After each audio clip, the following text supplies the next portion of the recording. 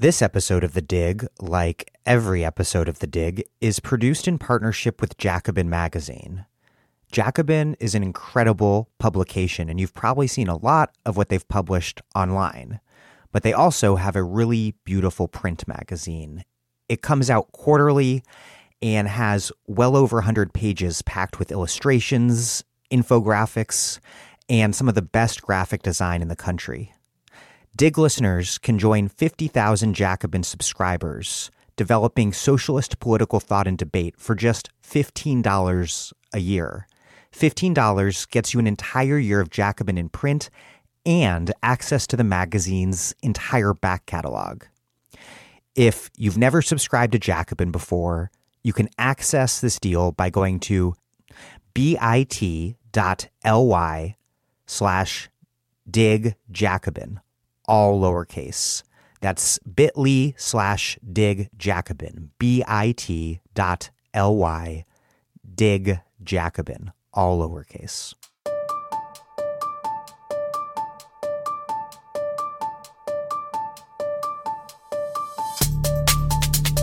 Welcome to The Dig, a podcast from Jacobin Magazine. My name is Daniel Denver, and I'm broadcasting from Providence, Rhode Island. The withdrawal of U.S. troops from Afghanistan occasioned a tidal wave of U.S. media attention to a country and people about whom Americans have not thought about much for years, but suddenly professed to passionately care about. The war had long since faded into the background noise of American empire, the first of what became so many forever wars. Remarkably, though, Americans by and large never knew much about Afghanistan. Its people, culture, politics, or history at all. This episode is my interview with Tariq Ali on the long history of Afghanistan, and we cover a lot, including the 19th and early 20th century wars against the British Empire and the British imposition of the Durand Line, partitioning Pashtun territory between Afghanistan and British India, today Pakistan. Afghanistan's modernizing king, Amanullah Khan. Prince Mohammed Daoud Khan's 1973 coup against King Zahir Shah in alliance with the Parcham communist faction. Then the alliance of the Parcham and Khalq communist factions to form the People's Democratic Party of Afghanistan, or PDPA, which overthrew Daoud in 1978 in the so-called Sour Revolution. The Soviet invasion in 1979, and the U.S. and allied countries' support for religious fundamentalist mujahideen. The civil wars of the early 1990s, and the Pakistan-trained Taliban's seizure of power in 1996, all the way through the U.S.-led NATO overthrow of the Taliban government in 2001 to the present day's disastrous reality. We also inevitably cover a ton of Pakistani history, including the long history of Pakistan's security state supporting Islamist militants in Afghanistan and elsewhere, the permanent U.S. allied military government that rules Pakistan regardless of the nominal civilian government in power, and the brutal violence visited upon Pakistanis by their military, the U.S. drone war, and militant Islamists. Before we get started, if you are a regular listener, you know by now that this is a listener-supported podcast, and the place where you, our listeners, can support us is at patreon.com/thedig. If you appreciate what we are doing here, please take a quick moment to make a contribution.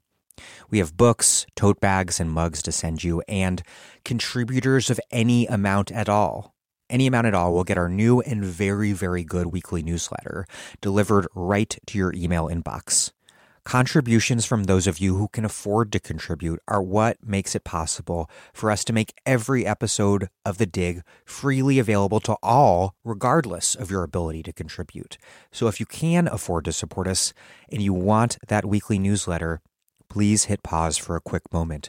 Go to patreon.com/thedig and contribute what you can. That's patreon.com/thedig. If you are a Dig patron and aren't getting the newsletter, please visit the Patreon website and check to make sure that Patreon messages are getting forwarded to the correct email address. If you can't afford to support us at Patreon, all of our newsletters are also available at thedigradio.com. Okay, finally, the audio of this interview is totally fine, but not entirely up to my typical standards, so my apology. So it goes with podcasting. Okay, here's Tariq Ali, a longstanding member of the editorial committee of New Left Review, who has written more than 24 books on world history and politics, the most recent of which are The Clash of Fundamentalisms, The Obama Syndrome, and The Extreme Center, as well as the novels of his Islam Quintet and scripts for the stage and screen. Today, we're discussing his forthcoming book, The 40-Year War in Afghanistan, A Chronicle Foretold, which is out from Verso Books November 23rd, 2021. And you can pre-order The 40-Year War in Afghanistan now at versobooks.com.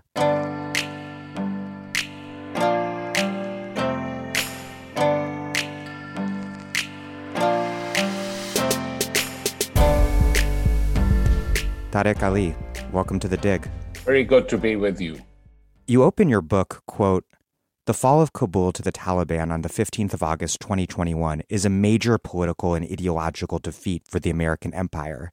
Reading that, it occurred to me that ironically, U.S. empire's most committed fans seem to agree with you on that point, but they, by contrast, of course, think that that's a really bad thing.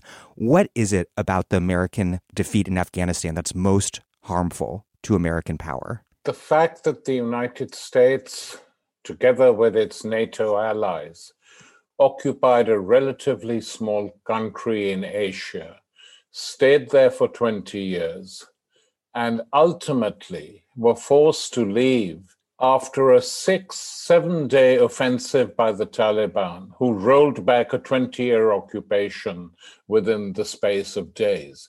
Now, that for the US allies is a defeat, and understandably so, because they achieved nothing. They had no real aims in Afghanistan. But Biden and others say that. They're right. Their only aim was a war of revenge to punish the country that had given refuge to Al-Qaeda and the terrorists who attacked the US on 9/11. Well, that was done very quickly. They occupied the country. The Taliban didn't put up a resistance. They just went back to their villages and bided their time. Bin Laden wasn't there anyway. He left and was in Pakistan. And they finally got him and executed him without a trial and then boasted about it. So, most people who are not political at all would say, well, we've done what we said we'd do. Why aren't we getting out? And that's the main question. Why did they take so long to get out? They could have left in 2010 and any year after that. They had this liberationist rhetoric, which they used for public opinion in Europe especially, which was totally on their side in this war, which said we're going to liberate women, we're going to sort things out.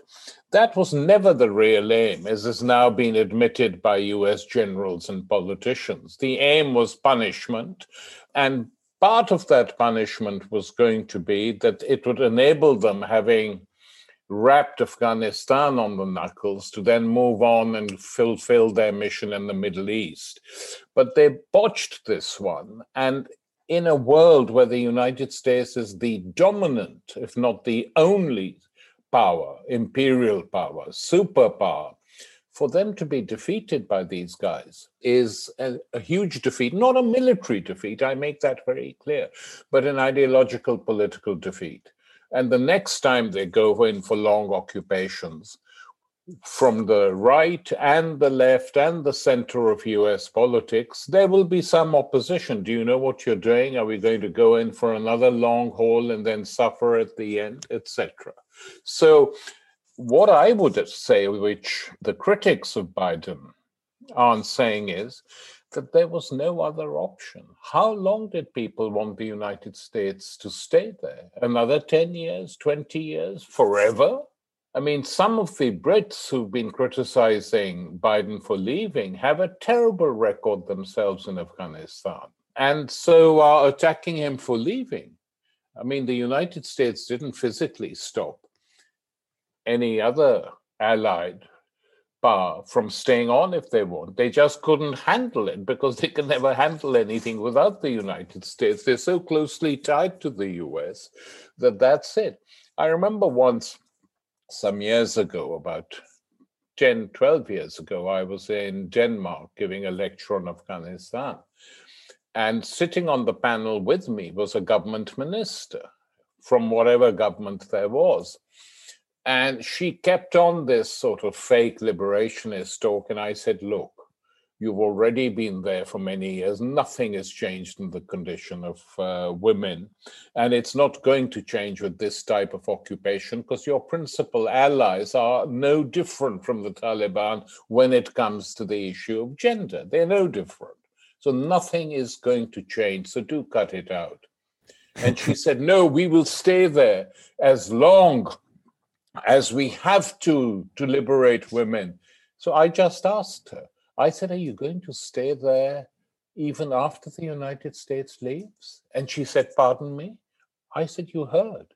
I said, the United States will leave sooner or later, and then you people can nurse your wounded rhetoric at home, because you're not going to stay, nor is any other NATO country or European power. She couldn't reply. She said, no, well, without the United States. I said, well, there. So you're completely tied to what the US motives are. And this is what's hurting them, the Germans, the Brits, and others, that they couldn't do anything without the US. But it was a US initiative after all. So once they had to get out, which Trump had more or less agreed on and Biden then pushed through, there was no other alternative. The one thing, Dan, which is being said is, well, we were in favor of a transitional government. It's true. So were the Taliban. They had accepted it's the US puppet president who went off. He eloped with 2 jeep loads of dollars. How many billions there were in there, we don't know. Hopped on a helicopter, which took him to a neighboring country, from where he got a flight and got into the Gulf, the Arab Gulf state. So it was the complete failure of the United States to establish any kind of alternative. Otherwise, you can't explain your president running off with money when he's meant to be part of a transitional government, and your puppet army consisting of 300,000 paid soldiers just collapsing. Not a single city where they fought back. So it's from that point of view, this type of war and this type of occupation has proved to be a complete failure. And that is what is upsetting some US allies. It wasn't just the Europeans, though, who were scandalized by the withdrawal and Taliban victory, but the entire national security state establishment in the U.S. and so much of the media. But was the real scandal that the U.S. and NATO didn't get what Richard Nixon had sought after the U.S. withdrawal from Vietnam, a so-called decent interval between U.S. withdrawal and the fall of Kabul? Is the real scandal for the West not the fate of Afghans, though I'm sure some people do sincerely believe that they care about the fate of Afghans, but more the state of American and European prestige and honor? That is exactly right. If you look at the media, including the liberal media in Europe and the United States, the music they're playing is the same. This is a disaster for us because we've shown to be weak, and they can't come up with alternatives. One idiot semi-journalist in Britain writing in the New Statesman said, well, we could have maintained a small garrison there forever. A small garrison forever, with Pakistan opposed to it, with China opposed to it. How on earth are you going to do that? And in terms of sympathy for the Afghans, they do not ask the real questions. How come we occupied for so long and achieved nothing? And how come we couldn't build any real support in that country at all, which would fight for us or with us? And is the method they used of infesting Kabul and other cities with NGOs and pouring money to probably some well-deserving people, giving them money, that doesn't solve the thing. It's a sort of Oxfam view of politics. Go in, give a few people something to eat in starving African villages, then come out and we can all feel good again. And that was what basically they did, and no one can feel good. And I mean, the appalling thing is this, Dan, that in my opinion, after every big war the US has fought, they have, like it or not, grudgingly allowed lots of refugees in, accepted their responsibility. You had large number of Koreans coming in after the Korean War, and large numbers of Vietnamese. By large numbers, I mean tens of thousands. I don't mean millions. And after the Afghan war, they suddenly got very strict. We're not going to allow too many in. The Europeans are even tougher on this question of refugees than the United States. So they have nil interest, in my opinion, apart from a handful of well-meaning do-gooders, in the future of Afghanistan, the fate of the Afghan people, or anything like that. And it's foolish to pretend that they do. Well, that seems to be a major and revealing change in the politics of liberal empire, that providing those sorts of goods and services to the world order is no longer seems necessary or politically possible domestically in the United States. Yeah, I think that it's going to become even more difficult as time goes by and the economic situation in the United States doesn't get better. Despite the break with neoliberalism and the Biden stimulus, let's see if it gets through the House and Senate. And with the United States incapable of offering its own people at home what they need, and very basic needs in health and education particularly, there will be more and more anger when they go and spend trillions. I mean, just think of it. These so-called wars against terror, A, have created more terrorism globally, and B, 6 wars they've fought. None of them has proved to be successful, and they've spent trillions, which they could have spent on building a really super infrastructure in the United States itself and making sure its people were looked after. And the comparison with China, of course, is very striking. The Chinese have built these new cities. They've got quite an astonishing infrastructure now on many levels. Until now, the government is safe. It's not an unpopular government in China, even though it's not democratic. It's not unpopular with its people. So that is a thing which American politicians have completely failed to grasp, actually. And now they're beginning to think about it, but how far they'll go, I don't know. But the Afghan debacle plays into all that.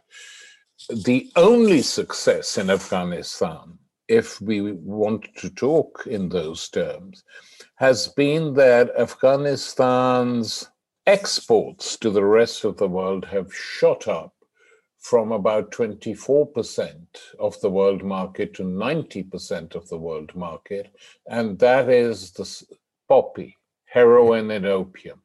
So this is the benefit which the United States and its NATO allies, who instead of stopping this trade, basically encouraged it, and a lot of money exchanged hands. Everyone, apart from the really poor people, benefited from this. Rich farmers benefited, corrupt businessmen, military officers from all the countries benefited. God knows how much money was exchanged with the people at the very top, the top brass of the armies that were there. And the second big shift that occurred, which is important to register, given that people talk about women a lot, is the huge influx of sex workers, prostitutes, to service the needs of the guys who had been sent and stationed in Afghanistan. Till this day, we can't get statistics on the number of brothels in Afghanistan or how many women were taken in or what their ethnicities were. But privately, Afghans talk about this with great, great bitterness. I want to get into some of the longer history going back to the 19th century. But first, before we get any further, I want to clarify the broader political and social organization of Afghanistan so that listeners have that for context. To what extent is political and social life in Afghanistan ethnically organized, with loyalties divided between the Pashtun plurality and the Tajik, Uzbek, and Hazara minorities? And to what degree are other forces at work? I think the first thing to say on this is that since the formation of Afghanistan in the 18th century as a federation of tribes, the structure was seen as largely tribal rather than ethnic.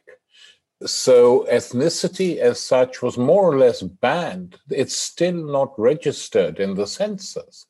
Whenever they take a census of the country, it's always Afghan citizens. They don't say Pashtun or Tajik or Hazaras or Sunni or Shia. That is never done. And for good reason. They wanted to create a state which had its own sovereignty, despite its tribal structures. And it was the tribes, and the largest of them in particular, who made final decisions on who should the rulers be. All the imperial states, from the three British interventions in the 19th century onwards, have played on this tribal structure, how to break it up, how to break up the tribes, how to back one tribe against the other. And they did this with the 20-year occupation by the United States now of using the Northern Alliance against the predominantly Pashtun Taliban. That's what they did. And it hasn't worked, and it's not worked in the past. And if you read in my book, I give some quotations of how they referred to the Afghans, savages. A senior British civil servant writes to his superior, the tribesmen of Afghanistan are savages. Noble savages, perhaps, but savages. And this is the logic for genocide, really. I mean, this is what they said in the US. This is what they said in Australia. This is what they said in parts of Africa. This is what we are fighting our savages.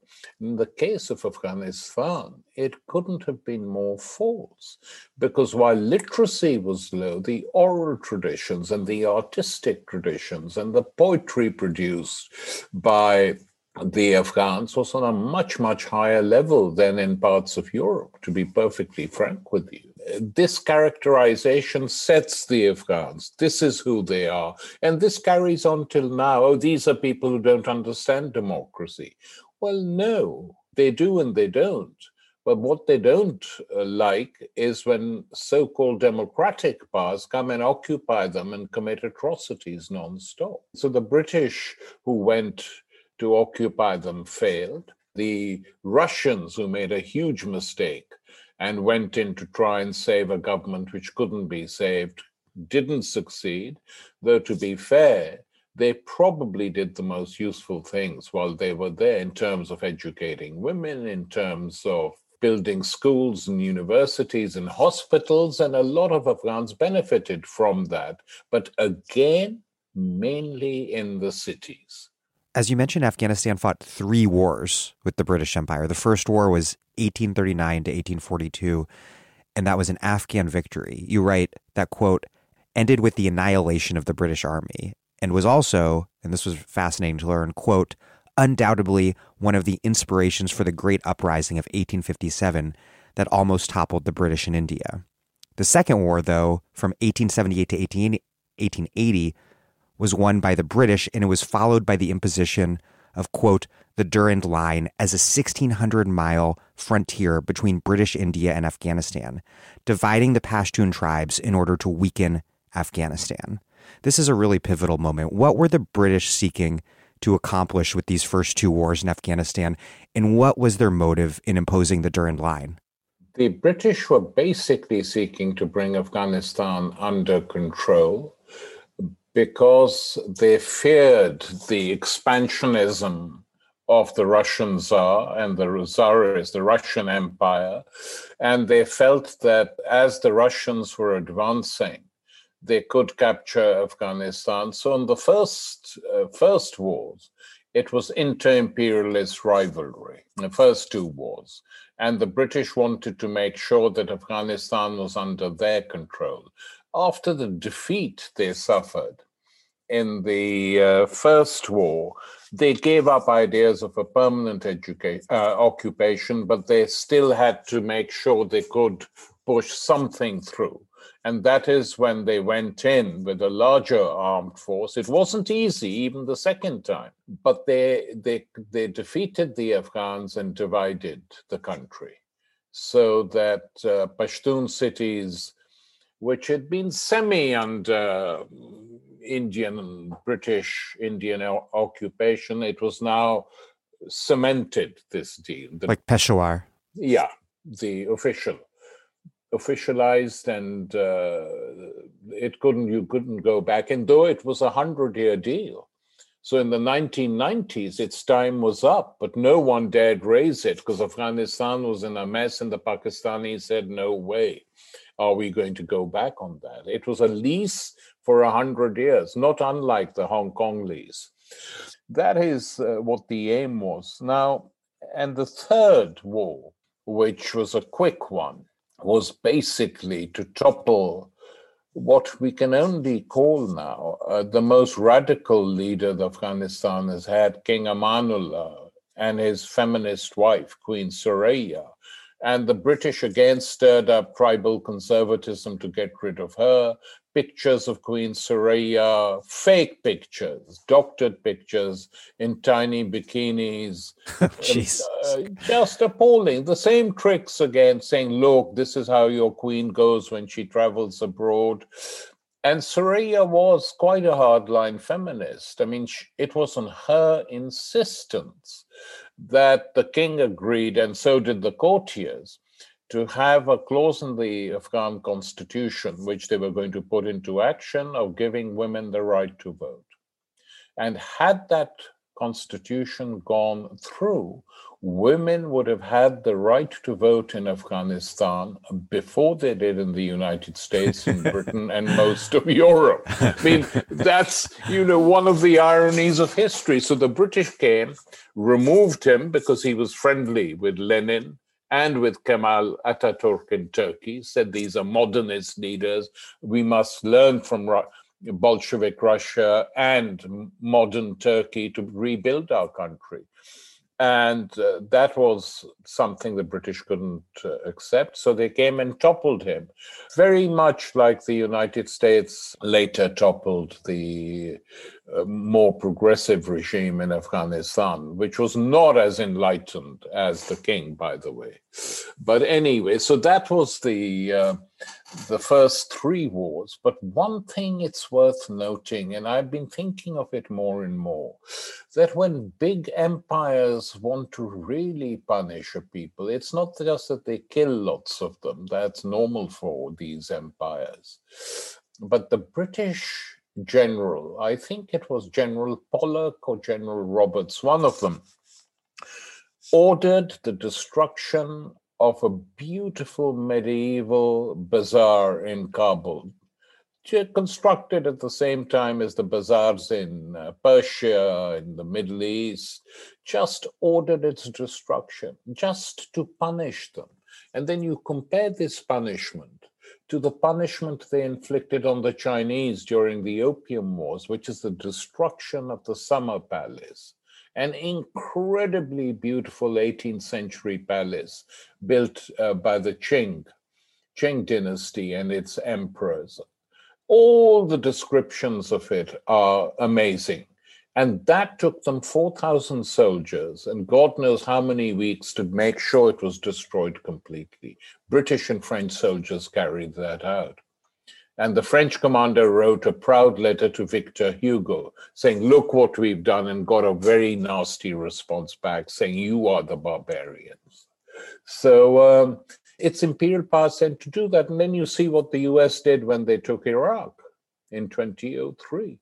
Opening the doors of the museum, chucking the stuff out, throwing valuable papers going back centuries, tablets from the early period of Mesopotamian history were finally found in the United States going through auction houses. And some court in the United States mercifully said, these are too valuable. These have to be returned to Iraq. So they were returned a few weeks ago, I think the decision came. So this of trying to crush the culture of a country is very, very specific to Western imperialism because it clashes with their own rhetoric of these are savages. There was this truly nefarious British intervention, but also you write, quote, the senior Bolshevik Raskolnikov remarked that Amanullah had introduced bourgeois reforms without a bourgeoisie, whose cost had fallen on peasants whom he had failed to win over with an agrarian reform, allowing Britain to exploit social and tribal divisions in the country. Do you agree with Raskolnikov's assessment? I think it's a bit simplistic, quite honestly. He'd just taken power. He wasn't, and he never pretended to be a socialist. He was a bourgeois reformer. It's true, without a bourgeoisie, but then Afghanistan has never had a bourgeoisie, full stop. The closest it got to a real bourgeoisie was, I guess, a tiny one, was in the 60s and 70s. And the United States then came with this 20-year occupation and created an artificial bourgeoisie with their money, who were mainly property, building big buildings and selling them off and all that, a sort of tiny bourgeoisie, which I don't think is going to last too long. But there is, of course, an element of truth in Raskolnikov's assessment that it was largely a country of tribal peasants. So that Amanullah he's suggesting was a bit far-fetched, but I don't agree with that because the plans of Amanullah and that the people around him were to modernize as much as they could. They saw the Turkish model, which was not so dissimilar to their own, and said, if Turkey can do it, we can do it. So it was, something anyway. We'll never know the answer to that. In 1973, Prince Daoud staged a palace coup that overthrew his uncle, King Zakir Shah, and Daoud proclaimed a republic with support from one of Afghanistan's two main communist factions, a grouping called Parcham, which means flag. But by 1977, Parcham had reunited with the other main communist faction, Khalq, which means people, to create the People's Democratic Party of Afghanistan, or PDPA, in opposition to the Daoud regime. And Daoud responded by implementing this brutal crackdown with help from the Shah of Iran. How did Daoud's alliance with Parcham come about in the first place? And then why did he and the communists ultimately come into such violent conflict? Daoud regarded Pakistan as his main enemy because he felt that clinging on to Pashtun territories and Pashtun lands was a breach of the agreement the Afghans under pressure had been forced to sign with the British. So Afghan nationalism, and it exists, certainly used to exist and still does, as we've seen recently, was extremely hostile to Pakistan during the Daoud period, A. Secondly, Daoud refused to ally himself with either the US or the Soviet Union. Maintained a sort of semi-neutrality.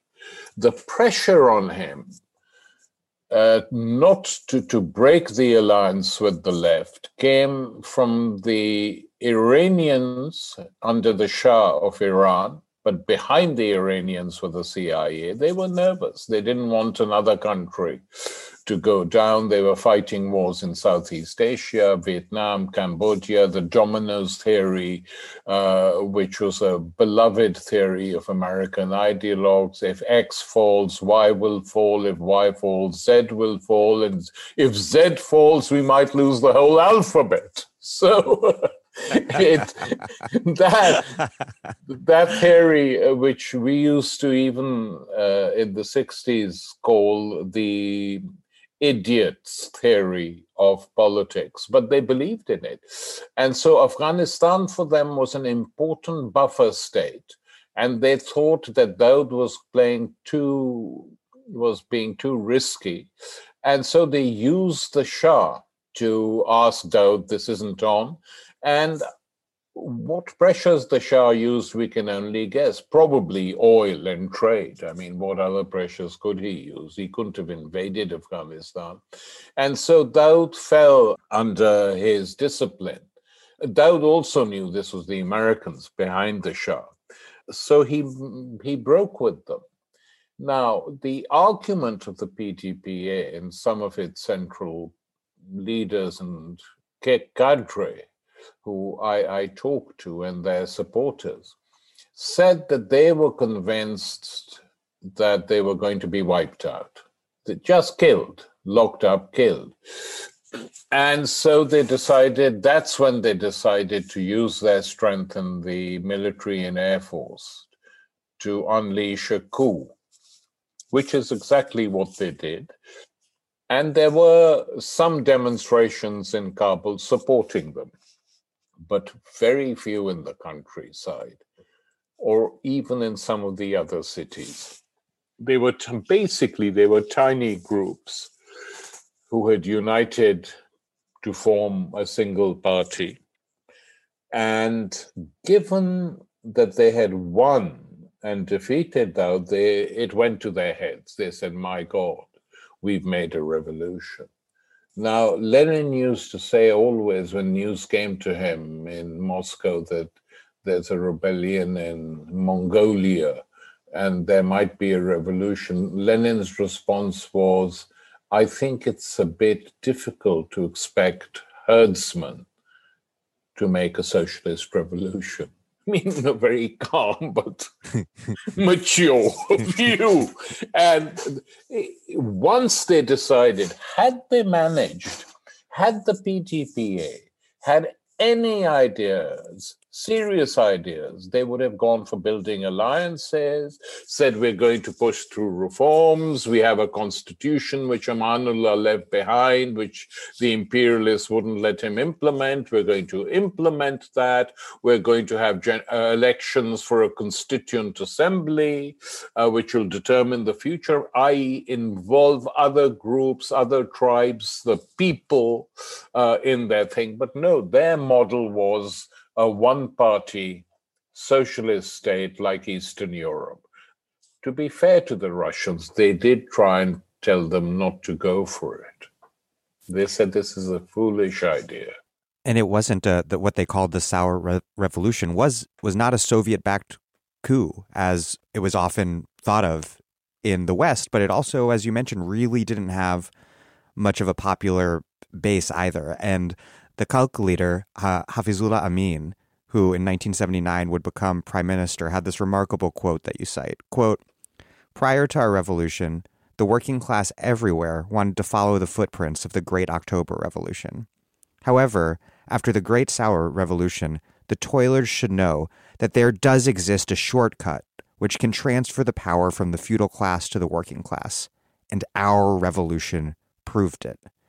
How did this profound misunderstanding of what the Sour Revolution and the PDP were shape what the PDP regime was in power? I think they knew that this was all fake stuff. But I know this for a fact, that when the Soviet leaders told them, look, cut it out, some of the killings you started, just stop to this. And they sent this reply to the Soviet Communist Party saying Stalin did it and was proved successful, so why shouldn't we?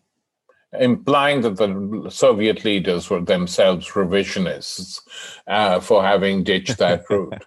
And so the Russians were getting more and more angry. And then the faction fight took place, which was a bloodbath.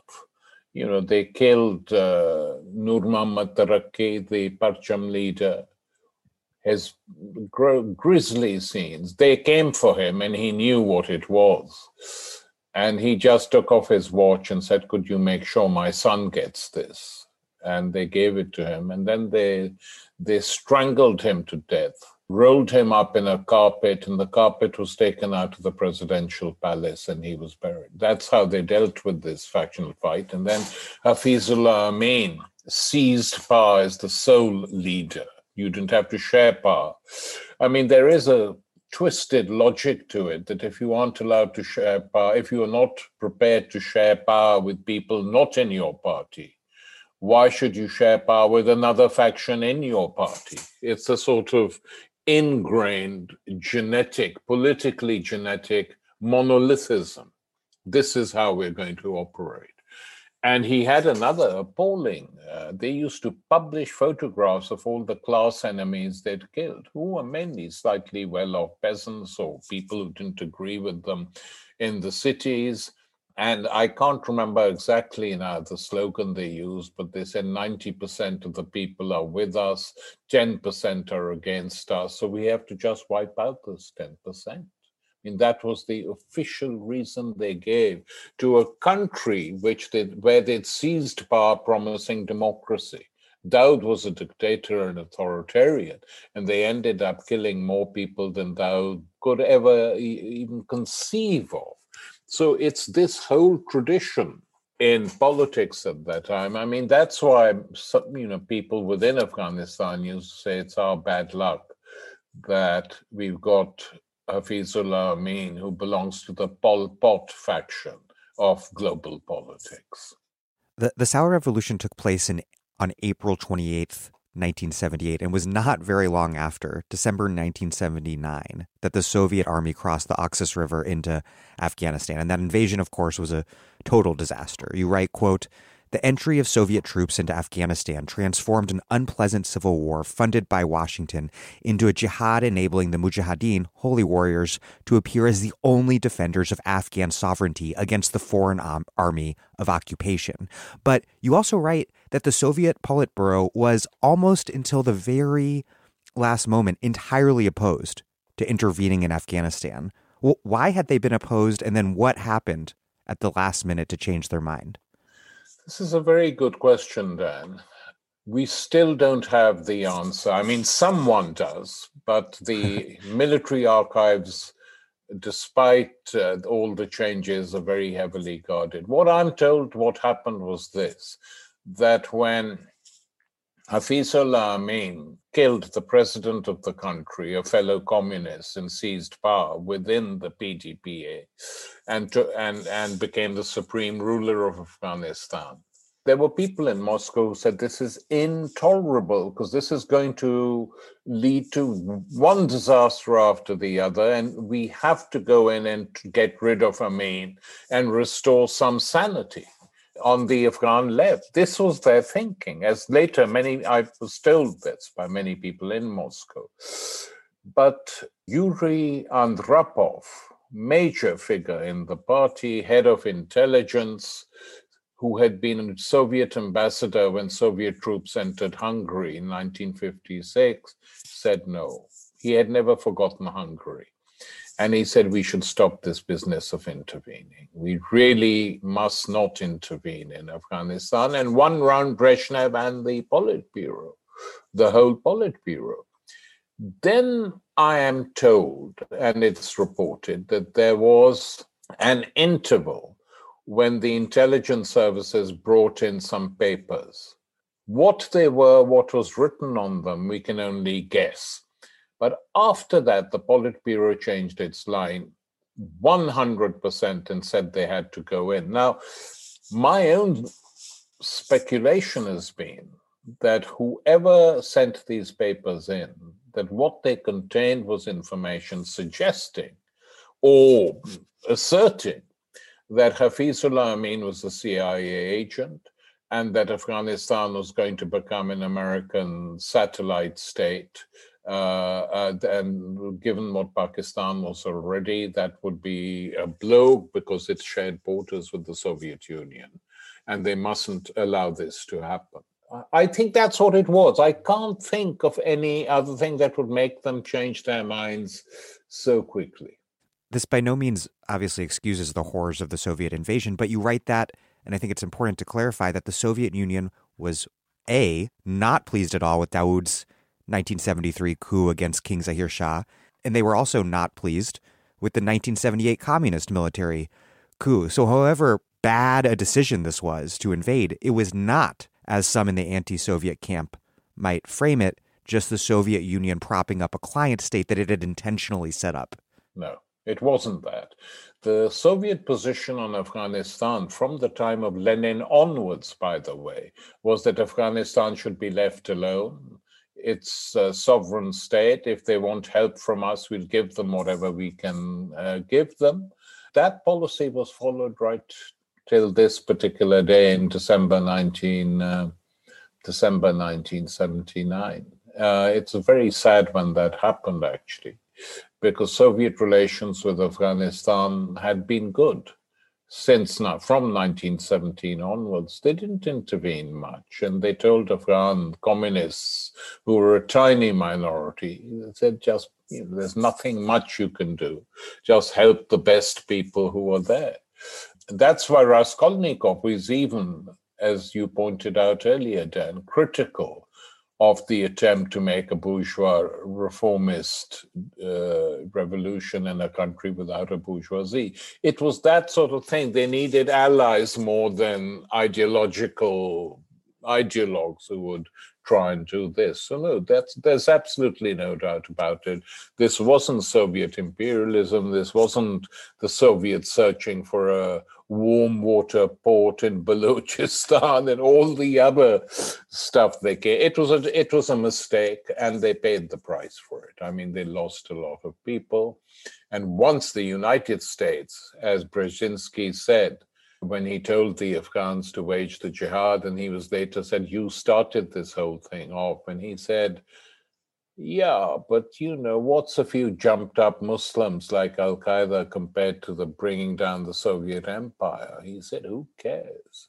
Yeah, what is more important to the history of the world? The Taliban or the collapse of the Soviet Empire? A few crazed Muslims or the liberation of Central Europe and the end of the Cold War? It's so remarkable how much the delusions of these Cold War politics, which seem so to have taken place so long ago, still shape the world today, and how unconcerned those involved in making those Cold War politics seemed at the time about the world that they were making and that we still have to live in.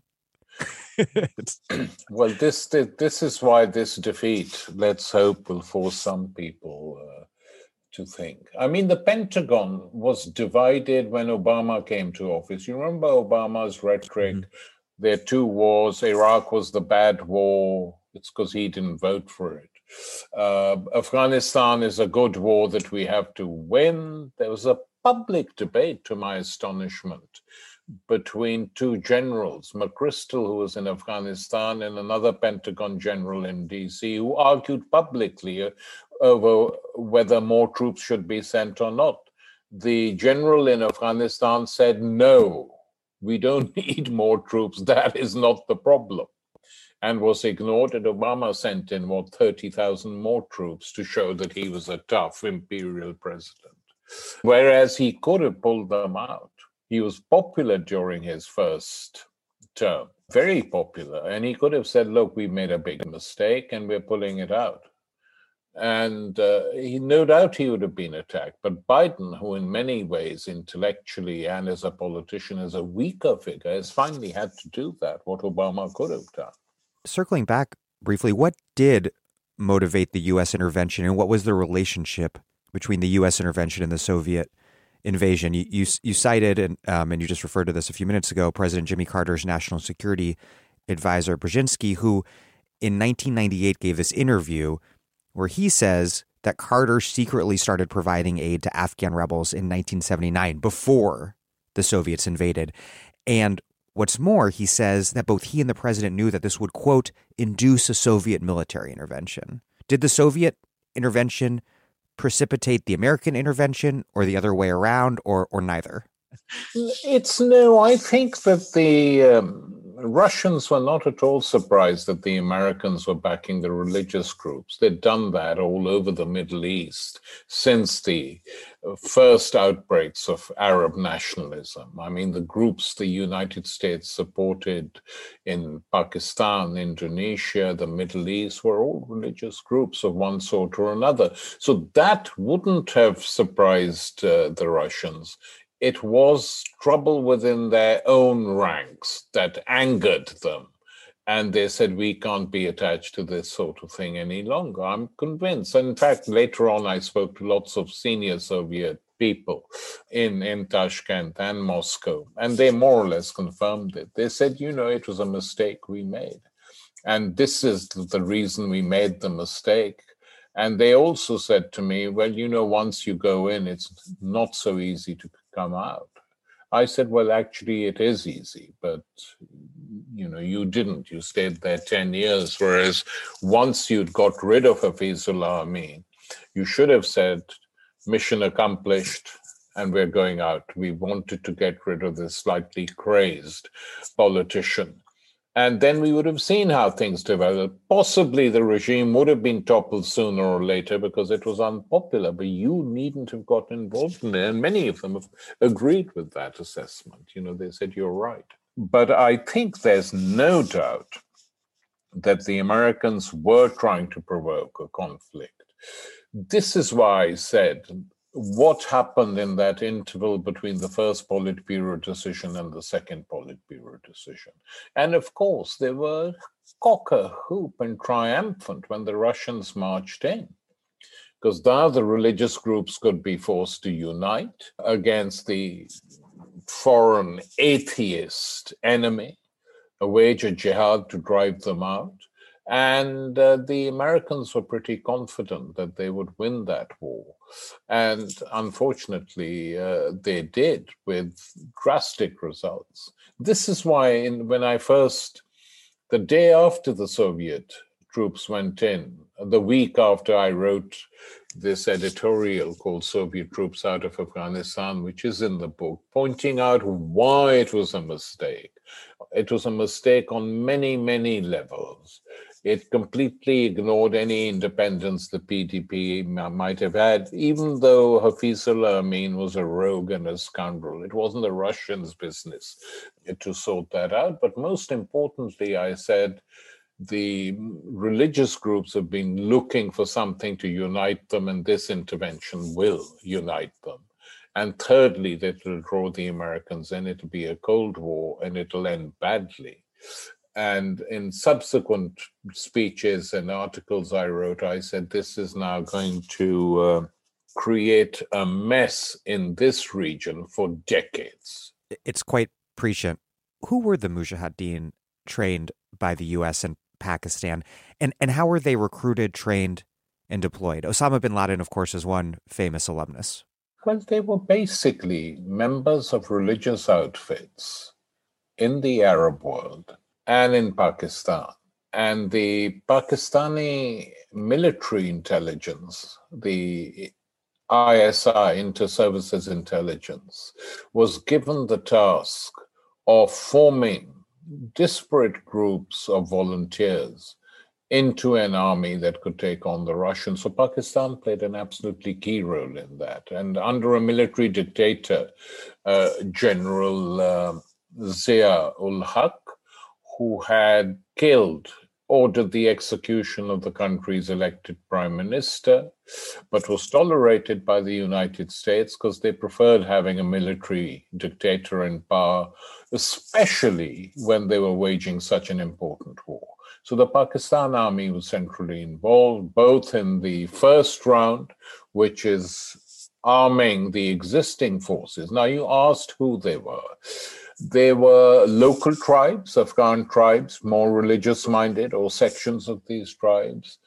They were volunteers dispatched by the Muslim Brotherhood and people, even more radical Muslims than them, on their fringes in Egypt.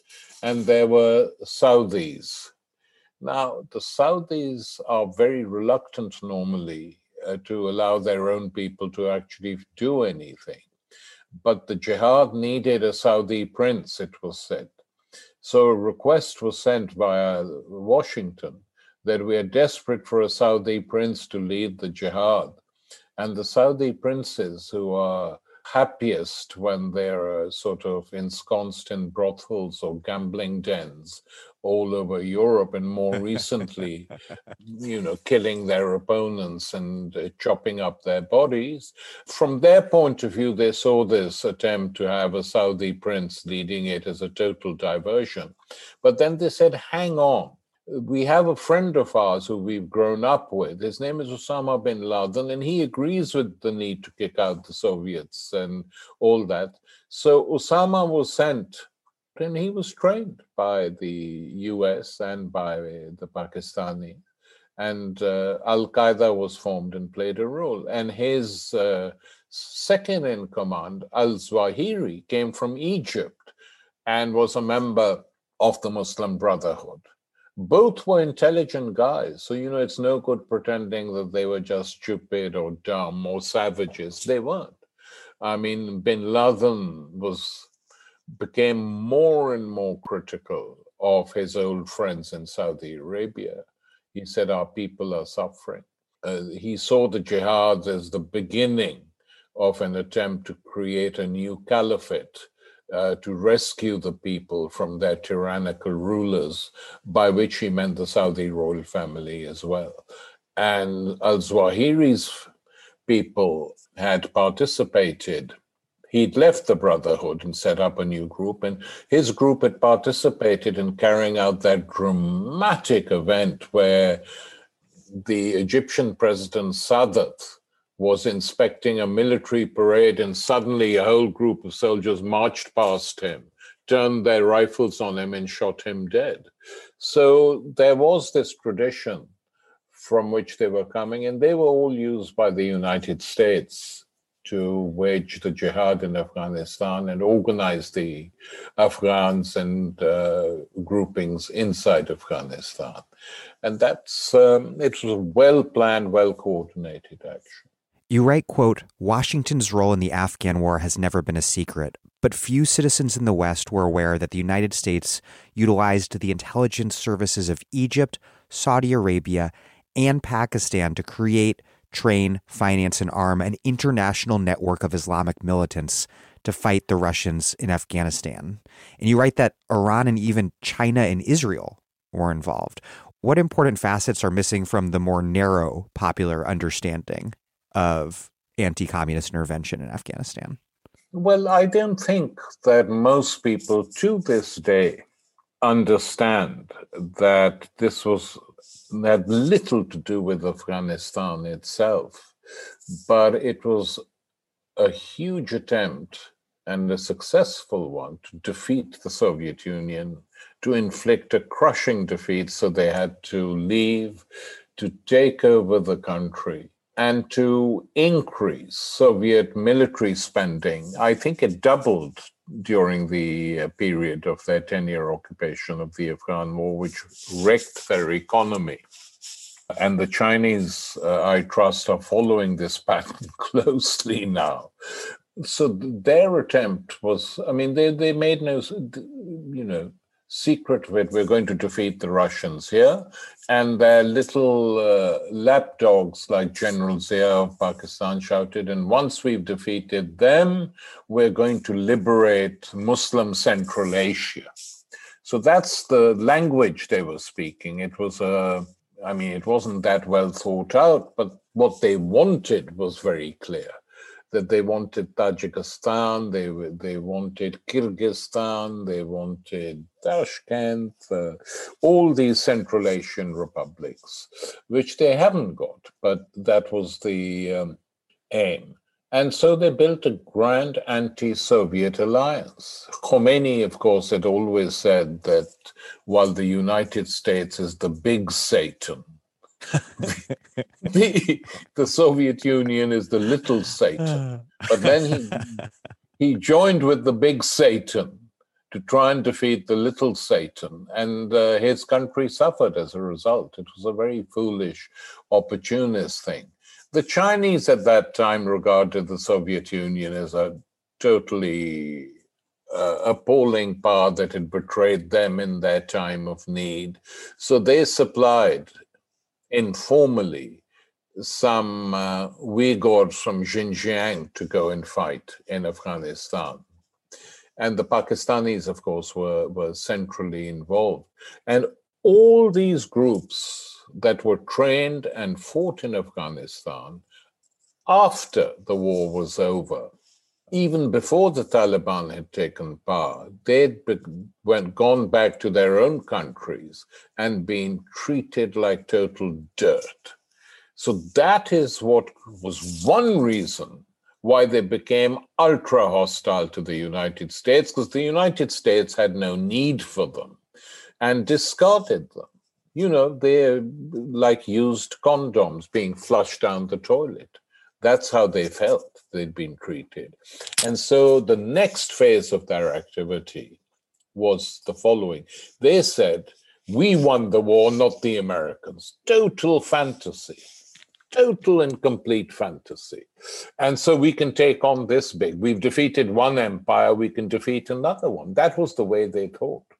And at least damage it and hurt it. And the Pakistani military leaders began to think like that as well. No, we took Afghanistan, let's punish India on Kashmir. And they infiltrated lots of jihadis into Kashmir with disastrous results for the poor Kashmiri people. So it went to their heads, as we say, and they never gave up.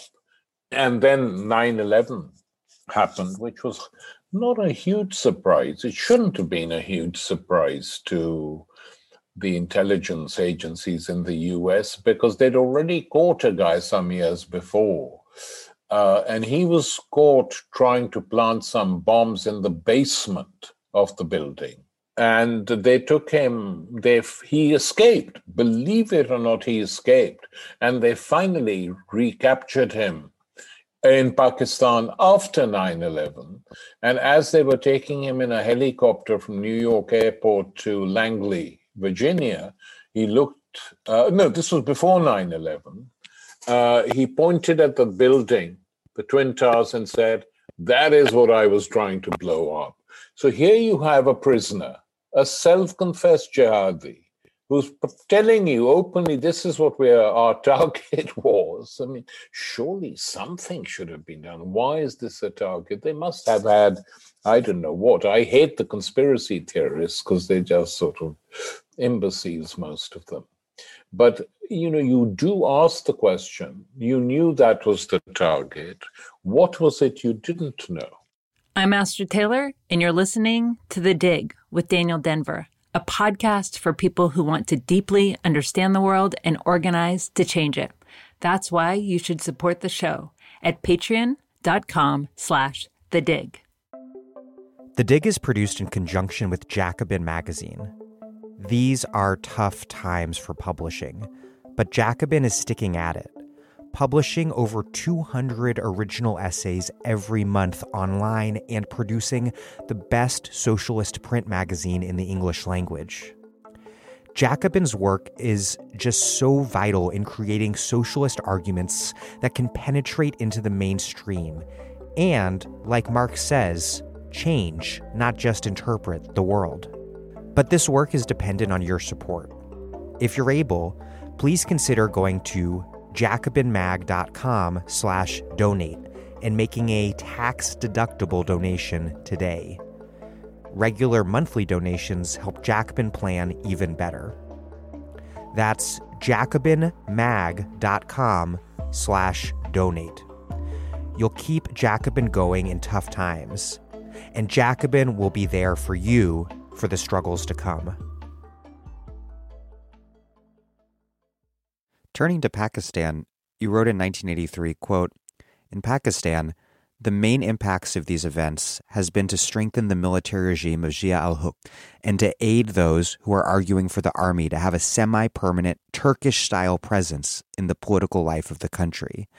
What role did the U.S. play in bringing Zia to power, and how did Zia, with U.S. support amid the Mujahideen war in Afghanistan, how did he lay the groundwork in that whole period, lay the groundwork for making Pakistan's army into the sort of permanent government that it remains today? Well, look, it's a long history, but let's put it this way. Pakistan was created in 1947. It was the Muslim state carved out of predominantly Hindu India. It broke up in 1972 because East Pakistan, predominantly Muslim, didn't want to stay with the West. What was West Pakistan going to do now? The United States had encouraged the first military coup in Pakistan in 1958. That coup led to the breakup of Pakistan. Then they encouraged another military coup, which didn't last too long. Then they brought Zia into power, the Defense Intelligence Agency, and Zia was trained in U.S. Training facilities, whether it was in Georgia, Fort Benning, I can't remember now. And they brought them in and they kept on a leash till it's time to unleash them.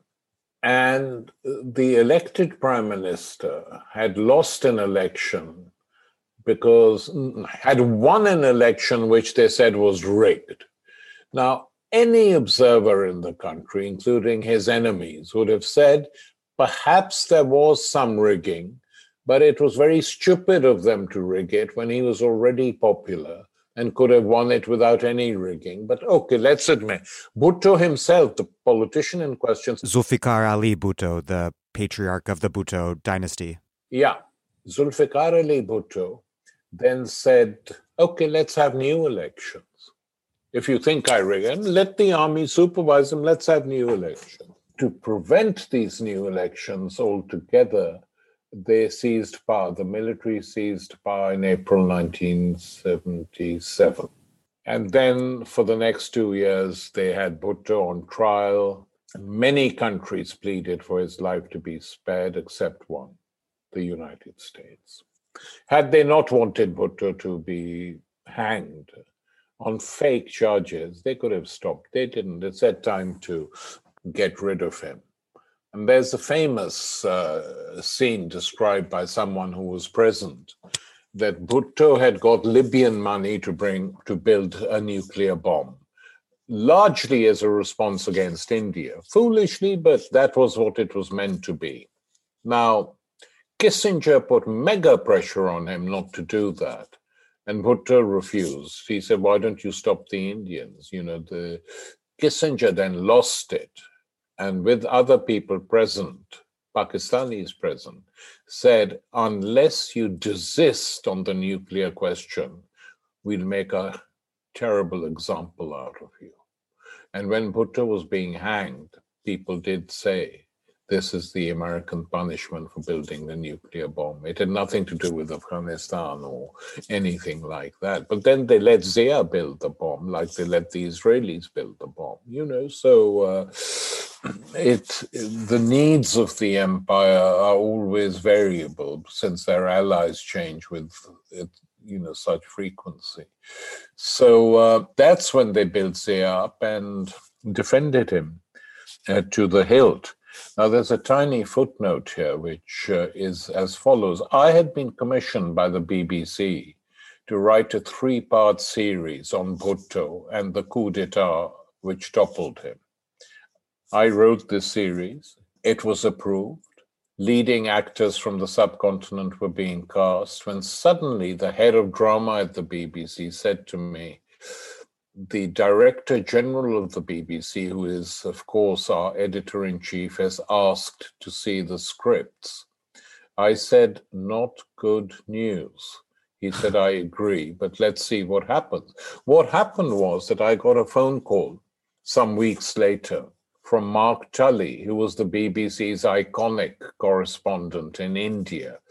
And he spoke a bit of Hindi, this, that, and he said, hi, let's meet up for a drink. Don't ask me why, so it's important. So the BBC's head of drama said, you've got to go and talk to him. So I said, okay. So I went, I said, hi, Mark, how goes it? He said, you tell me. Pleasantries were exchanged. I said, why, Mark, let's not waste each other's time. Why actually do you want the meeting? He said, okay, let me be open. the Director General, who, by the way, was regarded as a very decent guy, and he was, but he was under heavy pressure. He said, "What if I were to ask you to remove the last scenes from the play?" So I said, "These are scenes saying that the United States authorized the coup and refused to save Bhutto's life." He said, "Yeah, just leave the Americans out of it. It's a very strong play even without that." So I said, "Well, you know what?" He said, "Okay, Tariq, let me be blunt. If you agree to take these last passages out, the plays will be done and performed. Even though General Zia is an ally because of Afghanistan, you can still do them. But if you leave the American connection in," I said, "Why should I take it out when we all know it's a fact?" He said, "I was in Pakistan when Bhutto was being hanged. I didn't find any evidence." I said, "Did you look for it? Did you look for any evidence?" I said, "The evidence is there." And I gave him he said, "Look, it was my duty to ask you this question. I warned them what your reply would be." In fact, my reply was very rude. I said, I better not say it on a podcast for the United States, but I was just told them to go and take a running jump, that I wasn't going to accept my play. And so they never put it on. This is how deep they were, the influence of it was the Foreign Office and British intelligence who didn't want Zia damaged and picked on this particular thing. Lots of people told me, "You're wrong, we could have done it without that." And I said, well, I didn't want to do it without that. So the connections between the United States and the Pakistanis were incredibly close during that entire period. Money poured into that country, weapons poured into that country, weapons which were sold to other groups who were in need of weaponry. I remember I was in Pakistan at the time, in Rawalpindi, which is the military capital where the army headquarters are. And in the middle of the night, we heard a huge explosion. And I said, "Oh my God, don't tell me the wars arrived in Rawalpindi." No, it wasn't that. It was a large warehouse consisting of the latest American weaponry. And the US Defense Department had sent auditors to go and check out how much weapons there were, what had happened to them, and they blew them up. The Pakistani military blew up the warehouse and said it was terrorists. So no checkups could be done, no checks could be made.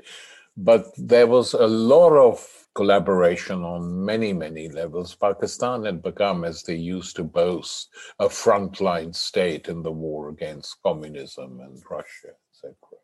From then, you had something also very interesting taking place. A lot of Afghan refugees who'd come out in the 10 years of the Russian occupation had kids. The kids were being schooled and trained in religious schools in the Pashtun belt of Pakistan. And these kids were made ready once they'd graduated from these bizarre schools to go and fight. The word Taliban means student. That's what the word means. It's the plural, right? Talib is the singular, or? Talib means a student, a scholar. And Taliban, scholars organization. And the one thing they weren't were scholars, but they were very young people trained by the army. Before one more question on Pakistan before we return to the 90s in Afghanistan. We just discussed how the intervention in Afghanistan strengthened the military's power and Zia's power within Pakistan, but how did it also end up strengthening Islamist reactionaries within Pakistan? Was that accidental blowback from the war in Afghanistan, or was it intentional? What various purposes for Zia did backing jihadis serve? It was a mixture of both. It was partially blowback, and it was partially military intelligence deciding that these groups could be used as extra force when they needed to go and do something which they couldn't do wearing uniforms. So these people got support from the ISI and they were created. In most of the elections that have taken place in Pakistan, real elections, the religious parties have actually not won too many votes.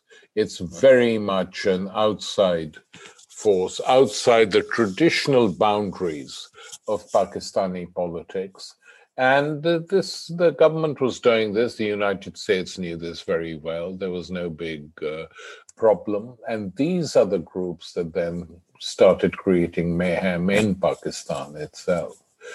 Carrying out terrorist attacks, blowing up buildings, killing enemies. And has it become too large to be dealt with by the military? In my opinion, no.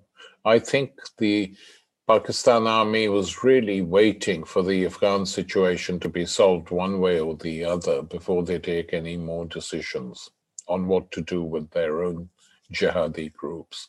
Some, of course, they want to push back into Afghanistan because they are of Pashtun origin, but there are others which are not. And others which serve purposes vis-a-vis Kashmir and India.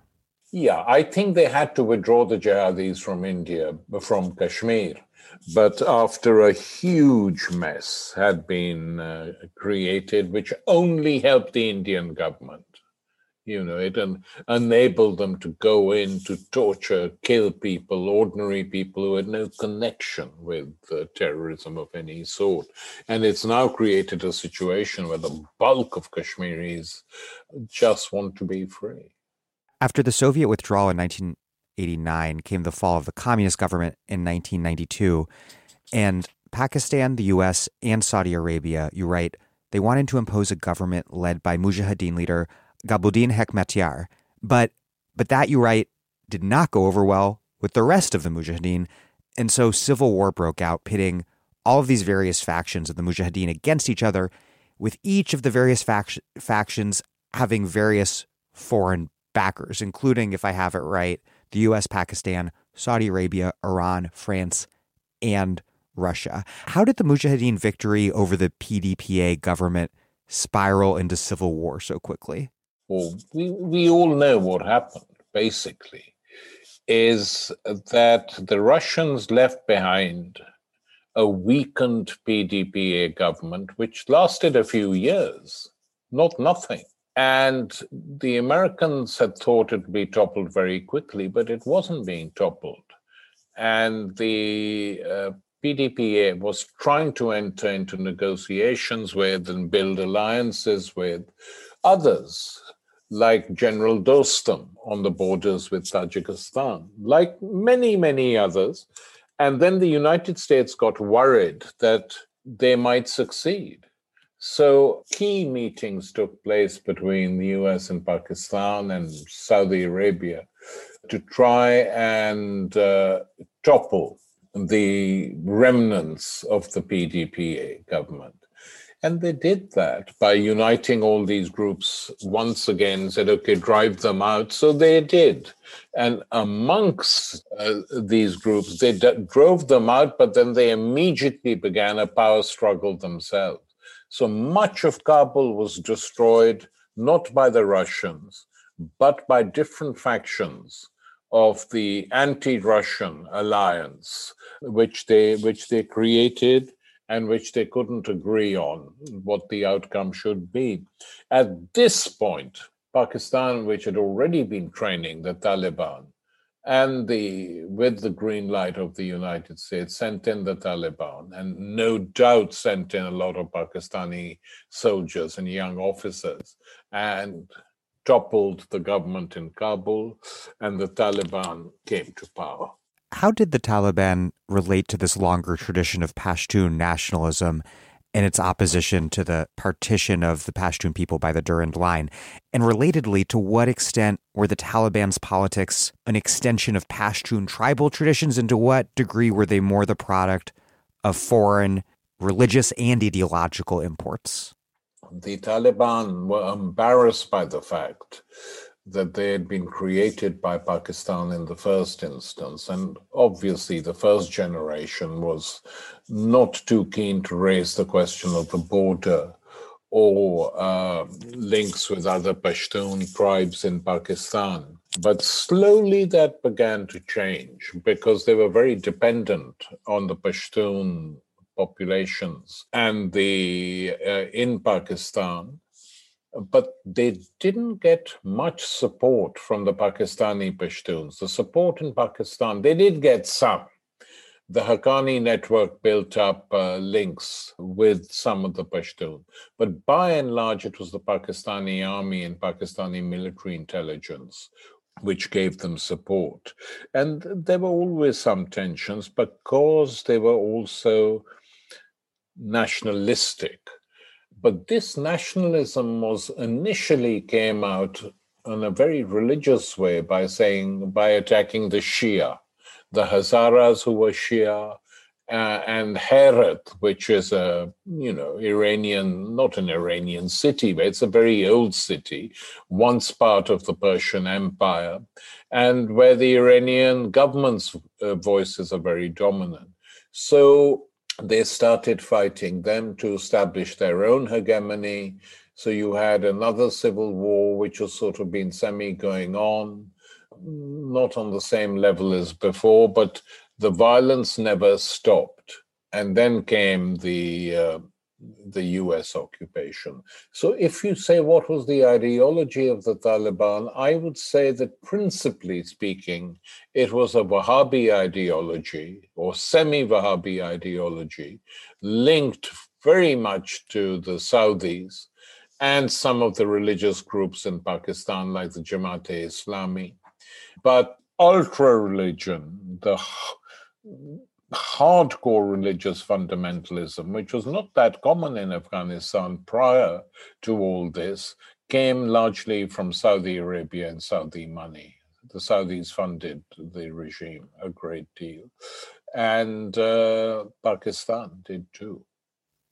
How did 9/11 lead to the overthrow of the Taliban government? It might seem like the most obvious question to some people because in retrospect, it almost takes on the appearance of cause and effect.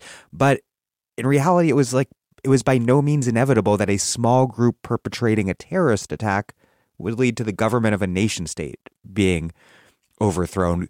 What happened in late 2001, and might something else have happened instead? You have to take two factors into account. One is that the ideologues of the United States, its foreign policy elite, its intelligence, military intelligence, were posed a question after the collapse of the Soviet Union and the end of that particular type of Cold War. And the question was basically this: how are we going to exercise US hegemony on a globe where capitalism is now everywhere? Russia's capitalist, China is, embraced capitalism. How are we going to defend our interests? In the past, we could use the communist bogey everywhere, Latin America, Asia, Africa, to crush people. Now what are we going to do? And this was a continuing debate.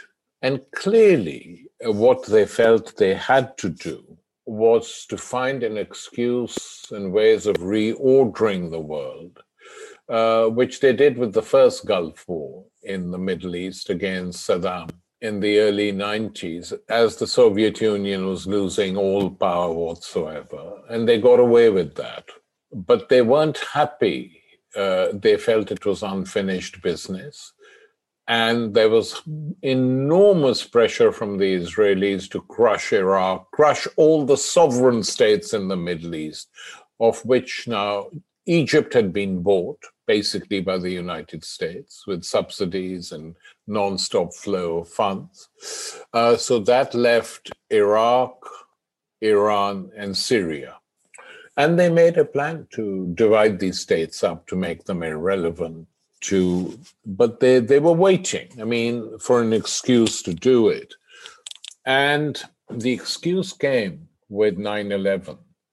Now, a lot of these groups that had participated in the so-called jihad against the Soviet Union were friendly with their Afghan equivalents, and many had been allowed to stay there, and including Osama bin Laden, Zawahiri, and Al-Qaeda. Others too, but this was the principal group. And there are rumored family connections between Mullah Omar and Osama bin Laden. Exactly. There are rumors that I think Osama married one of his daughters or his niece. I used to know these facts, but they're beginning to fade. And so they started taunting the United States. You know, there was an attack on a U.S. ship in the Yemen waters. There was the USS Cole. The USS Cole. There was the U.S. Embassy in Nairobi, which was hit by people claiming to be Al-Qaeda and who were clearly Al-Qaeda units. And their aim was, you know, part of their plan to really get their revenge on the United States. So they have wanted to hit the United States. It's what the late Chalmers Johnson said, blowback. He wrote a whole book published a year before 9/11 saying, we are going to be hit on our territory because of what we've done in their territories. Sooner or later, he said, have no doubt about it, we are going to be targeted and hit. No one believed, or very few people did. But so that was the 9/11 planning. But the group that carried it out did it, obviously, without giving all the details to bin Laden and Zawahiri. They knew what they had to do and they did it. Bin Laden claimed it. He said this is an Al-Qaeda triumph. And they celebrated. There are pictures of them celebrating. So the United States asked the Taliban to hand over bin Laden. And the Taliban government said, we're ready to hand him over, but do you have any proof at all? Please just give us some proof. They wanted some proof to show their own people they hadn't betrayed a guest who was, this whole idea of never betraying your guests or handing them to their enemies goes quite deep in an Afghan culture and history. And the US said, screw you, just hand him over. So they said, well, if you ask like that, we can't. So then the US decided, after some discussion, if you look at now it's all public in the public domain, there was a big discussion whether to go for Iraq first or Afghanistan. And finally, Bush decided, let's go for Afghanistan. And he was backed up on that. But there were quite a few people who said, who wanted to hit Iraq, which had nil connection with Al-Qaeda, but literally no connection whatsoever. In fact, Al-Qaeda hated Saddam because he was a secular leader, And Assad in Syria they hated because he was a secular leader too. So the US then told Pakistan that they were coming in. The Pakistani army was given a couple of weeks to withdraw its men and personnel. And the Pakistanis then said to the Taliban leadership, whatever you do, do not fight back. If you fight, they will wipe you all out. Just retire, let them take the country, and remain calm. Sooner or later, they will realize it's not an easy country to take over and run like the Russians did. The Pakistanis were quite cynical, but that's the advice they gave, and that advice was accepted. And of course, lots of the Taliban leaders and supporters initially fled to Pakistan and then slowly started going back to start the resistance. So that is effectively what happened. You wrote at the time, quote, the Northern Alliance is a confederation of monsters. Who were the Northern Alliance and what was so monstrous about them? One thing that comes to mind is the late 2001 massacre committed by General Dostum of thousands of Taliban prisoners, a massacre that the U.S. actively worked to cover up for years. Dostum was a specialist in this. He really was a brute. He's still alive. He's now resting in Turkey in some Turkish hospital. But Dostum was like that. A sort of the only way to destroy an enemy was to kill him or her, but mainly him. And he did that. And these were the people, the United States, amongst the people, the United States people chose as their allies, as well as encouraging and finally winning over some of the Shia to fight with them. The Iranians had supported the war. So they built this alliance to run the country with a few technocrats and crooks based in Kabul. The key to the American presence for 20 years was the Northern Alliance. People in Kabul and some other cities were just involved in making money.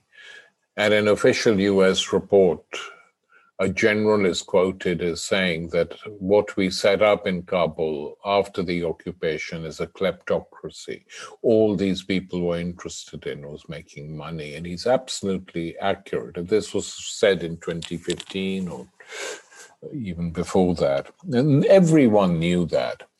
And then slowly the Taliban began to emerge again, defending ordinary people against American or NATO soldiers, helping them when their whole families were wiped out by drone attacks. They played it low-key, but very effective.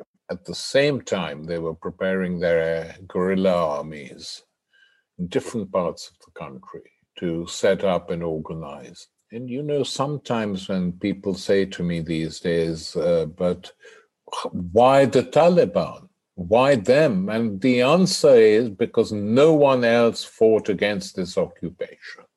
I said, had there been, like in the Kurdish areas, women organizing themselves to fight against the occupation in the cities or other places, who knows how the story would have unraveled, but they didn't. All the PGPA supported the war. They backed the United States, those who were still there. The Afghan liberals, small in number though they supported the war. So why be surprised if you allow the Taliban to totally dominate the resistance? Tiny groups who didn't support the occupation, but by and large, it was the Taliban who kept resisting, and this is the result. To what extent was the Taliban, with all its ethnic, religious, political particularities and its track record of hardline reaction and brutality, to what extent were they able to take on the role of a national liberation movement? Liberation in this instance is a difficult word to use, but there are very much elements of it. I mean, if you look at the guerrilla operation, how they operated, it's classic guerrilla warfare, which, you know, you read about in Mao Zedong, Che Guevara, General Giap in Vietnam used very similar tactics against different imperial powers. So on that level, they learned a lot of things from what had happened before. And secondly, they had some support of retired Pakistani officers who trained them up further, who were not uneducated people. So this is the image they created for themselves of an army freeing Afghanistan from foreign occupations, from the grip of an imperialist power. 10 years, they were talking to the United States behind the scenes and saying, we're prepared to do a deal provided you get out. The US would agree, then change their minds, Then the US tried to divide the Taliban. And for a while, US papers were carrying reports of the good Taliban and the bad Taliban. It didn't work.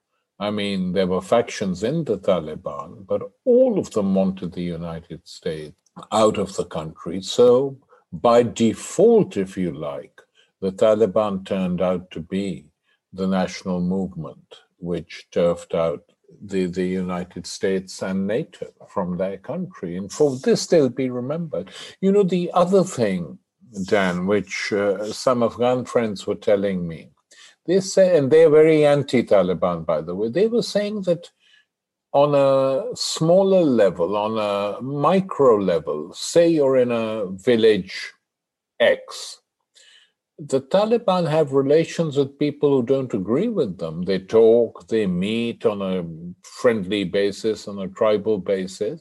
And he gave me a recent example. He said, for instance, two of my sisters-in-law were working for the BBC in Kabul. And we were very nervous. The whole family was nervous. And the father was very close friends with the Taliban leader in the region because they were the family had not supported the West or the Americans. So he met up with him and said, I'm a bit worried about my daughters. And the guy said, give me their names and where are they working? So the father did. He rang up the Taliban commander in Kabul and said, these are good people, don't touch them. And this happened in many, many different localities and areas. So the notion that the Taliban were completely cut off from people they didn't disagree with, or the people who didn't agree with them didn't speak to them, that's nonsense. You can't understand or explain what happened there. You write, quote, with varying degrees of firmness, the occupation of Afghanistan was also supported by China, Iran, and Russia, though in the latter case, there was always a strong element of Schadenfreude. You wrote this, I think, around 2 decades ago or something. That's a reflection of quite a different world order than the now. This is kind of an enormous question, but what about the world order has changed since, and what role did the war in Afghanistan and the war on terror more broadly play in driving those changes, to the extent that the idea of Russia, Iran, and China cooperating with the U.S. on invading some country is just unimaginable today?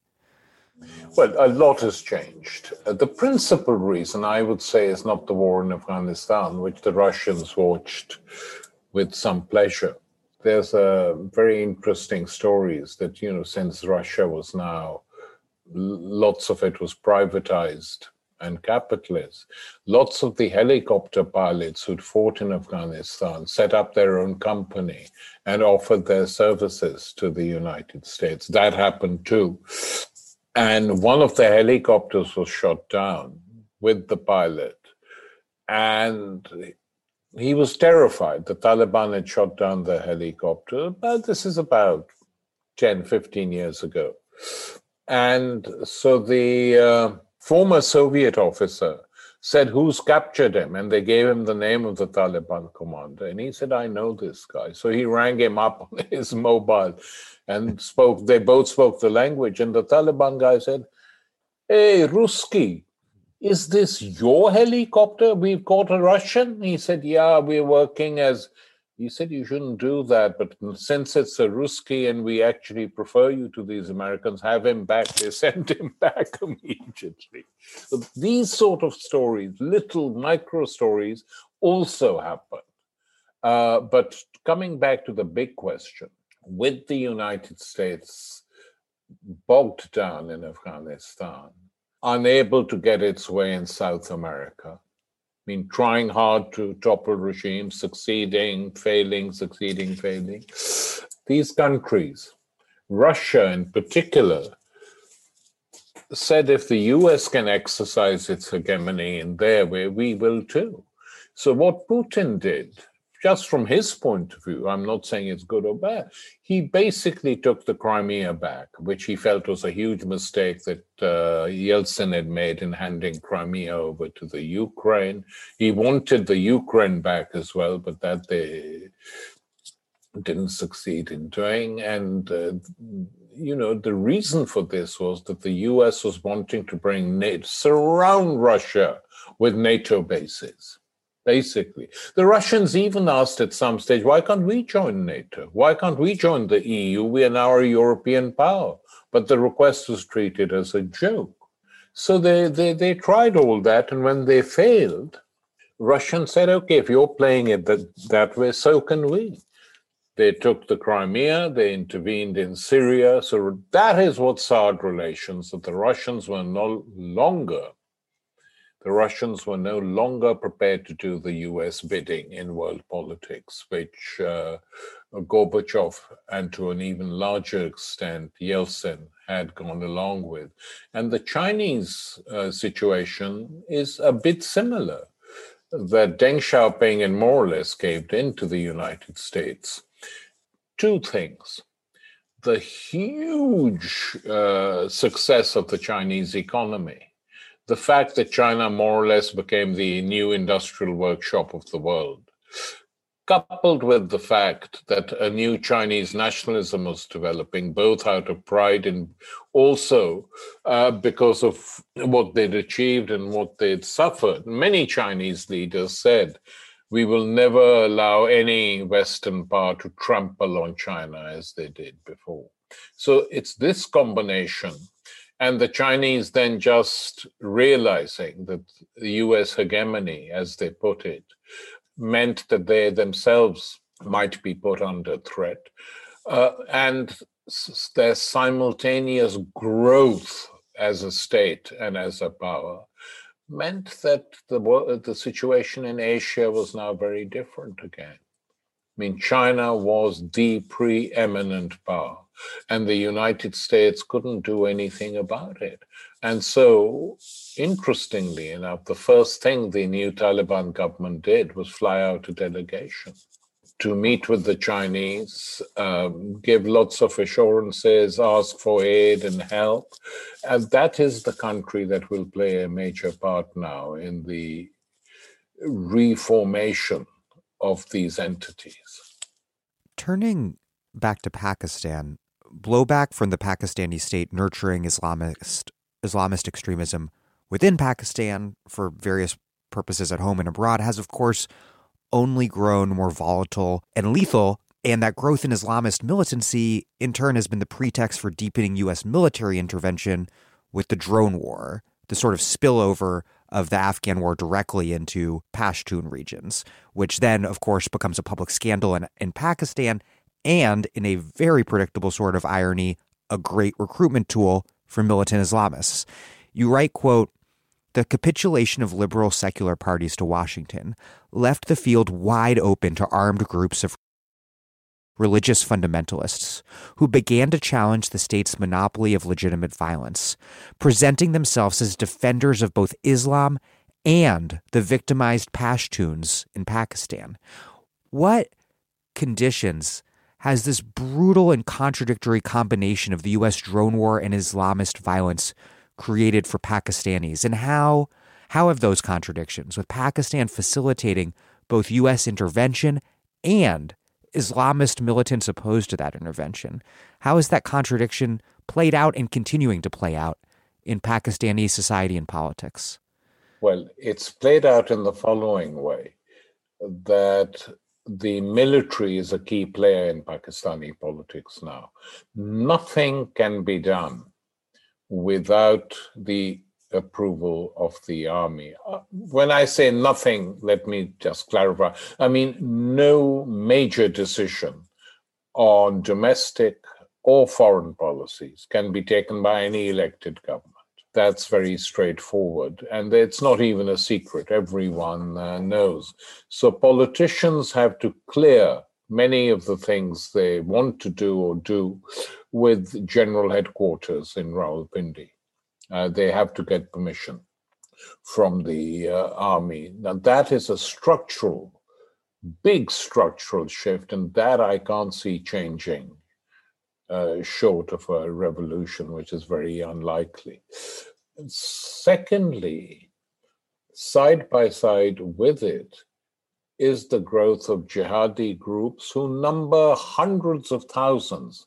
Electorally, they're not a major force, but it's in terms of their size to carry out attacks, to disrupt, destabilize, they are quite strong. That's not a lot in terms of electoral power, but that is a lot in terms of armed militant cadre.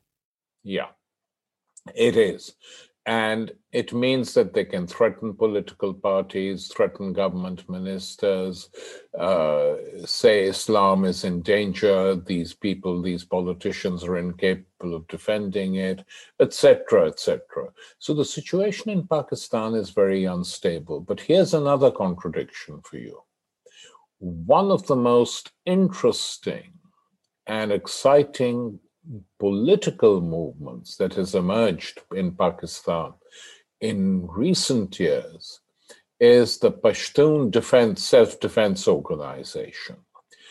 They are largely young people, Pashtuns, who refuse to allow themselves to be labeled as Islamic fundamentalists, who have said they will never carry arms, going back to an older tradition of nonviolence in the Pashtun region during the British occupation of the subcontinent.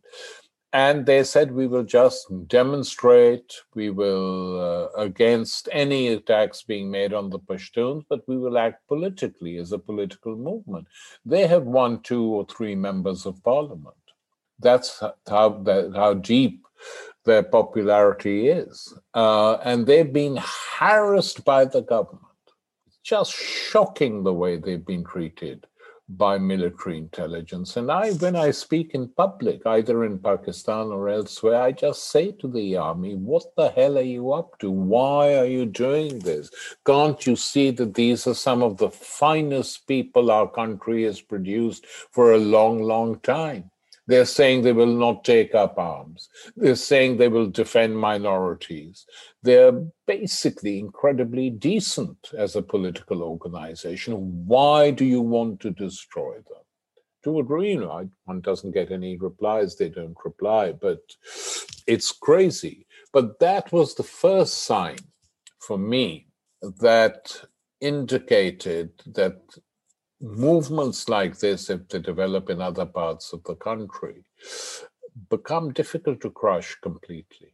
They can arrest their leaders, they can torture them, they can kill them. They've done some of that with the Pashtun, PTM, Pashtun Tehreek Mahfuz. But they can't get away with it non-stop, because when these movements reach a certain point, then they begin to affect people inside the army too. And that's dangerous. It's nowhere near that point.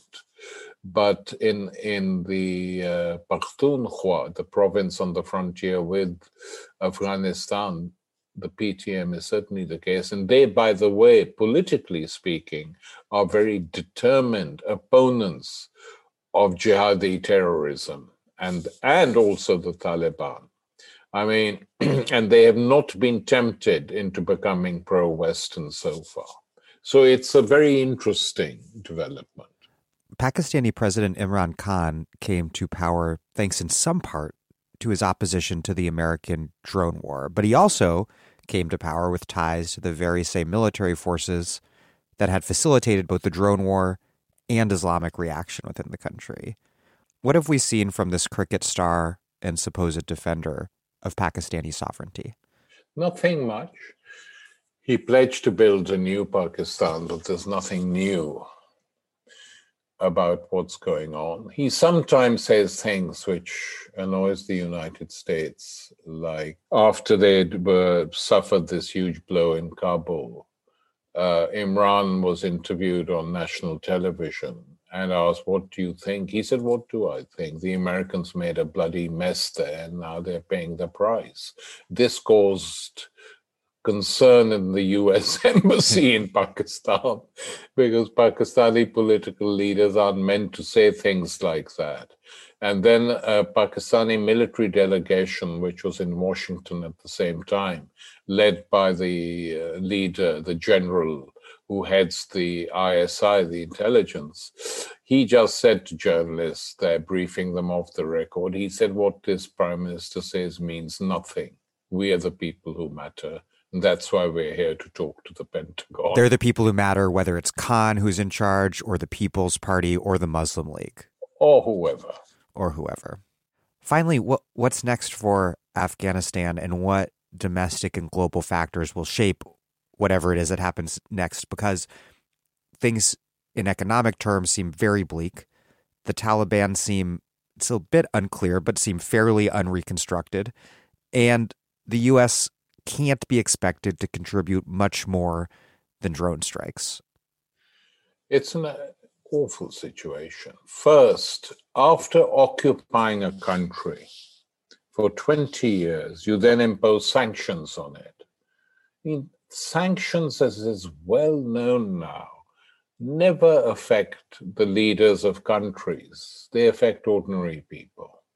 So had there been even a tiny bit of intelligence in the leaderships of the West, in the Pentagon and NATO, they would have said and should have said that the sanctions are only, not that I'm a believer in sanctions anyway, but the sanctions will only be applied to individuals, not to the people, and offered massive aid and seen be giving this aid in terms of food supplies. I mean, most of their own food used to be flown out of the Gulf states when they were there. So they never did anything to make Afghanistan self-dependent. Well, they had their McDonald's set up at the Bagram Air Force Base and whatnot, so they in between torturing people, they used to get a Mac, So it's dreadful situation. The big question is this: will there be a new civil war? I think since a lot has changed, and since the Iranians are also very friendly with the Chinese, the Iranians have also been talking to Afghanistan for 10 years, and relations are good. I am told that the Iranians have suggested to the Afghans to have a formal parliament, an elected assembly, to permit elections, and to follow the model of Iran. Well, I mean, there are problems with the Iranian model, as you can imagine, but it's infinitely superior to what exists in Afghanistan today. And were the Iranian pressure to be accepted, or not pressure, advice to be accepted, that would show some sign of willing and good sense on the part of the Taliban. Secondly, China would be very reluctant to see a new civil war. So in order to stop it, is it going to go and shore up this country, build an infrastructure, involve it in its Belt and Roads Initiative or not? There are indications that they might do that, but we'll have to see. And third, of course, is the Pakistanis. What are they going to do? Are they going to side with China in trying to restore this region to some semblance of normality, or are they not? I think they are. I think Pakistan's armed forces see the victory in Kabul as their victory as well. And without them, they say it couldn't have happened. But it's foolish to say that, but it's true. They're feeling very strong at the present time. So collectively, China, Pakistan, and Iran could help restore Afghanistan. And let's hope they do so. The French and some other NATO idiots in Europe are saying we're going to start a new war to liberate Afghanistan. The son of Massoud, Ahmad Shah Massoud, who fought in the Panjshir Valley, he was a guy happily playing tennis in northwest London, was suddenly lifted and sent back into Afghanistan. And he didn't stay more than a week. He soon came back, realizing what the situation is. So I think if the West stays out of it, that would be the best thing to happen. It really would. And the people will have to do what they wish to do once they've recovered. I mean, very few people in the West understand that this has been a 40-year war. 40 years of continuous war for a small country. Just imagine the traumas suffered by young children, by women, by old men, by everyone, by the entire citizenry of that country. And they want some food, obviously, but they don't want any more war. So I don't think there's going to be too much encouragement from other powers in the locality to wage another war. Well, Tariq Ali, thank you so much, and thank you for the decades of prescient analysis in this essay collection. It's remarkable to read your contemporaneous thoughts on what's happening in the 70s, 80s, and beyond. I only wish that the people in charge of the armies and the money had listened to what you had to say at the time. Thanks very much, Dan. Very good talking. It's very rare to be able to talk at length on serious subjects these days. Our culture doesn't allow it.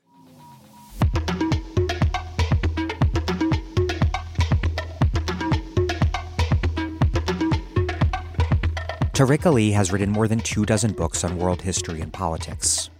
His next book, The 40-Year War in Afghanistan, A Chronicle Foretold, is out on November 23rd of this year from Verso Books, and it can be pre-ordered now at versobooks.com.